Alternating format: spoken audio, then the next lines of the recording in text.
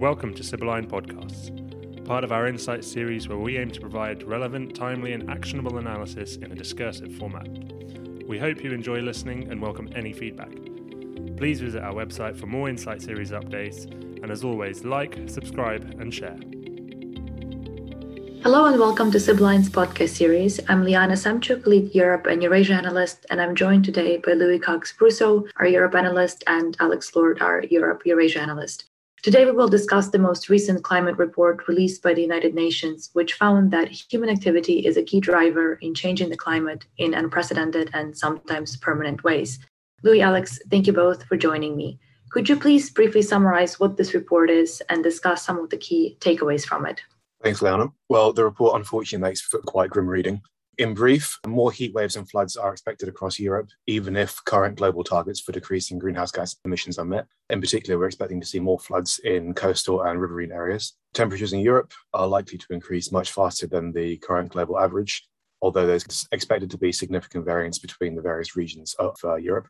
In particular, the report notes that critical thresholds for human health, agriculture, and ecosystems are likely to be exceeded at least once in most areas of Europe within the next century. And the report further notes that while there has been some good progress made in meeting targets for reducing greenhouse gas emissions, much greater cohesion at the subnational and international level is going to be required in order to avoid a fairly fundamental paradigm shift for human habitation in the next 100 years.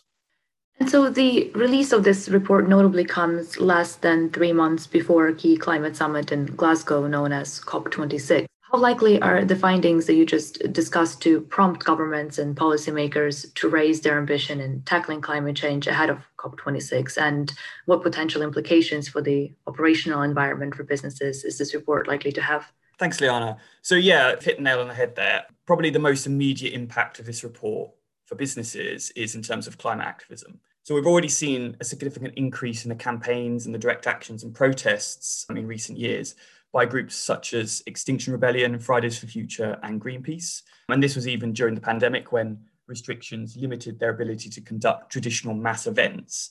So the fact that this report has come at precisely the time when countries around the world are in fact lifting COVID restrictions presents probably new opportunities for these groups to return to mass movements in major cities and potentially escalate their campaigning.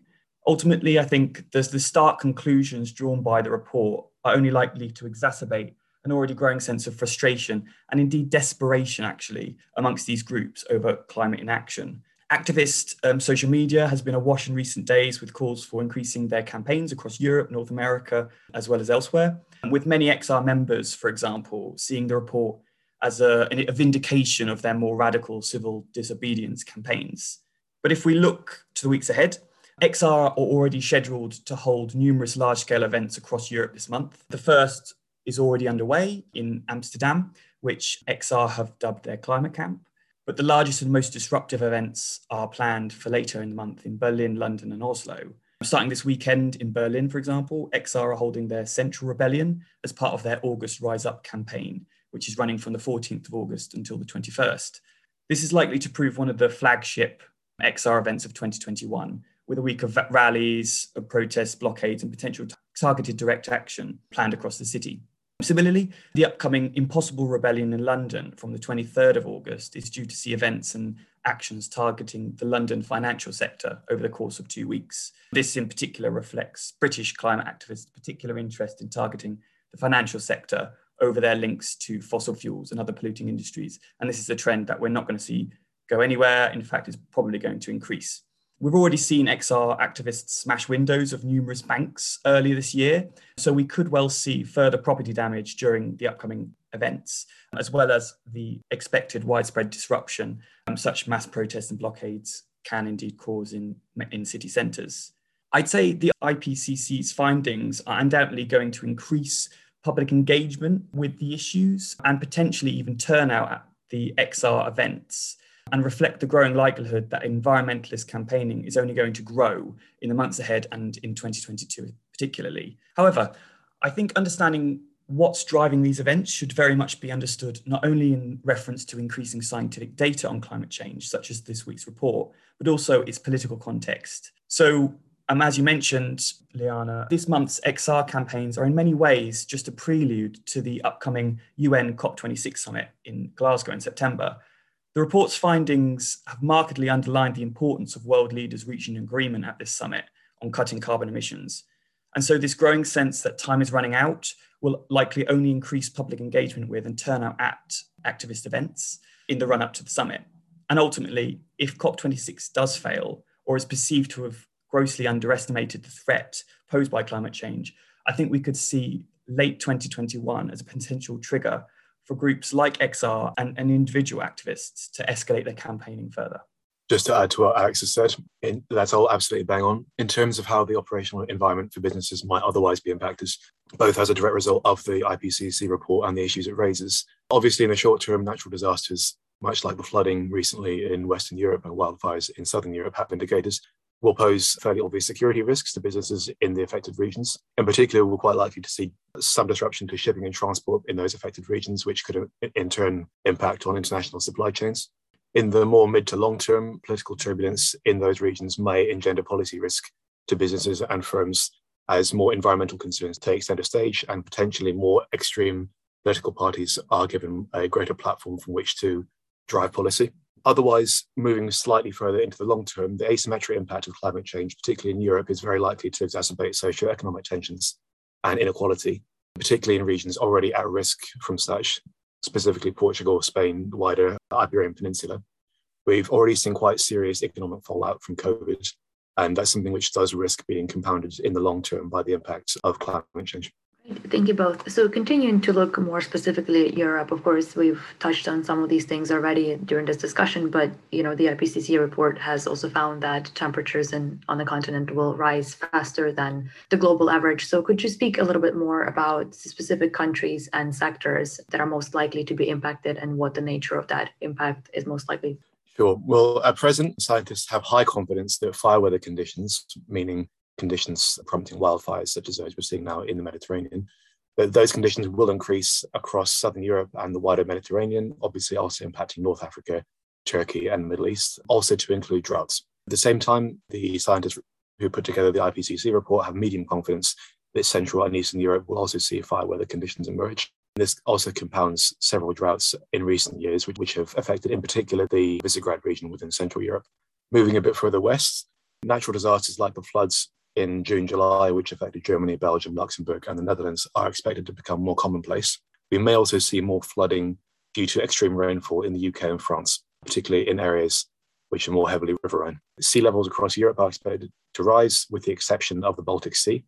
And the longer-term impact of this is obviously hard to gauge in real terms. Security risks. One aspect which has been touched upon in the IPCC report is that climate-induced migration is likely to be an increasing factor affecting European policy and indeed border security. We've already seen fairly substantial migration surges in 2021 across the southern neighbourhood, much of which is believed to have been driven by climate change in North Africa and the Middle East.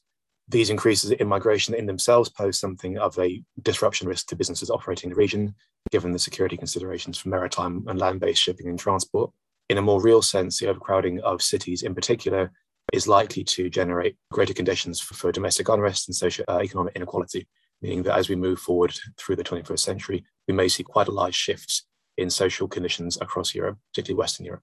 Great. Thanks, Louis. And looking further to the east, Eurasia is also identified in the IPCC report as an at-risk region for extreme weather events. For example, Russia in particular stands out with the most recent wildfires across Siberia, as well as the melting permafrost, which some studies estimated could cost the Russian economy up to $67 billion by 2050. This is not to mention the severe droughts across Central Asia at the moment and the risk of large-scale crop failures ahead of winter. So with some of these most recent examples in mind, could you speak a little bit about the longer-term implications of this report on the Eurasia region and businesses operating there? Yeah, absolutely. So as you've already mentioned, the Eurasian region this year has seen quite an increase in extreme weather events. Large swathes of Central Asia, as you mentioned, are currently undergoing the worst drought in over 13 years, while skyrocketing temperatures in the far north are driving one of the largest wildfires in history in Siberia. That wildfire alone is larger than all other wildfires currently raging in the world combined. And if it continues to grow in the weeks ahead, it is set to be the largest wildfire in recorded history. So Russia really is at the forefront of experiencing the effects of climate change. Some studies have estimated that Russia is actually warming roughly 2.5 times faster than the planet as a whole. And so climate change is set to present significant challenges to the Russian government, as well as businesses operating across the country, and not just in Siberia and the far north. As you mentioned, Liana, melting permafrost is probably the most immediate concern, as permafrost currently covers about 65% of Russia's landmass. The IPCC itself has predicted that around 32% of the country's permafrost coverage will melt by 2100, even if global carbon emissions fall sharply. So this presents serious concerns for established business operations across the country, with dozens of towns and industrial plants having to deal with damage to basic foundations as the permafrost literally melts beneath them. This will obviously drive operational costs over the long term, on top of the increasing ESG pressures investors are already placing on these traditional industries. Returning to Central Asia, the increasingly tangible effects of climate change are highly likely to exacerbate numerous forms of tensions and risk right across the region in the long term. Water insecurity is one of the most obvious amid the current drought. This issue has remained an enduring legacy of the post-Soviet period, as new national borders after independence separated the integrated Soviet-era infrastructure networks. But numerous political and economic disputes have prevented significant international cooperation to mitigate these issues. So rising temperatures and extreme weather events are only set to exacerbate these political and ethno-religious tensions, with water access being one of the main drivers of border clashes in the rest of Fergana Valley in particular.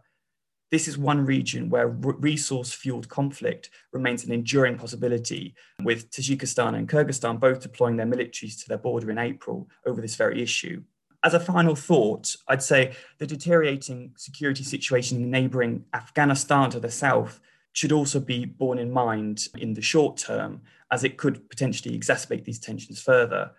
An impending refugee crisis and latent Islamist movements across the region are likely to add additional pressures to already stretched water, food, and security resources. So instability emanating from Afghanistan in this particular region is likely to only compound the worsening effects of climate change and increase competition over scarce resources. Great. Well, thank you both very much for your time, and I look forward to speaking with you again in the future. We're now joined by Edward Johnson, Head of Global Intelligence, who will provide an overview of upcoming key global events to look out for in the week ahead. Thanks, Liana. Yes, looking forward to the week ahead, starting in Europe, in Germany, where between the 14th and the 21st of August, Extinction Rebellion will hold their Central Rebellion in Berlin, which is a week-long series of events which will see large-scale protests, vigils, and so-called die-ins and festival across the capital. And this will cause only sort of localized disruption around those particular events. Fossil fuels firms, as well as financial and retail sectors, will be at the highest risk of more targeted direct action, however, during the campaign. Elsewhere in Poland, protests against a controversial media law are highly likely over the coming weekend of the 14th and 15th of August.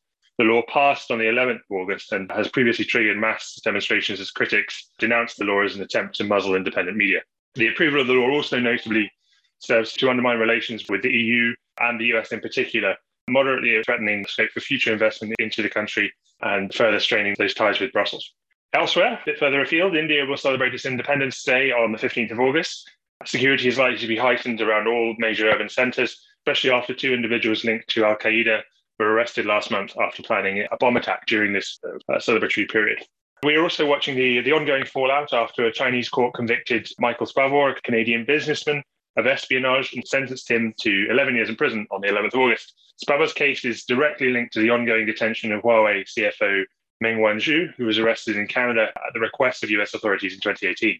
Tensions between Canada, the US, and China are set to remain elevated for the foreseeable future, and is likely to have consequences for Western businesses reliant on trade with China through the possible imposition of trade restrictions, and as well maintaining the potential for further arbitrary detention of especially Canadian and American citizens operating in China. Thanks very much for listening to this podcast. As ever, if you have any further questions or would like any additional information, please don't hesitate to reach out and contact us at info@civilline.co.uk.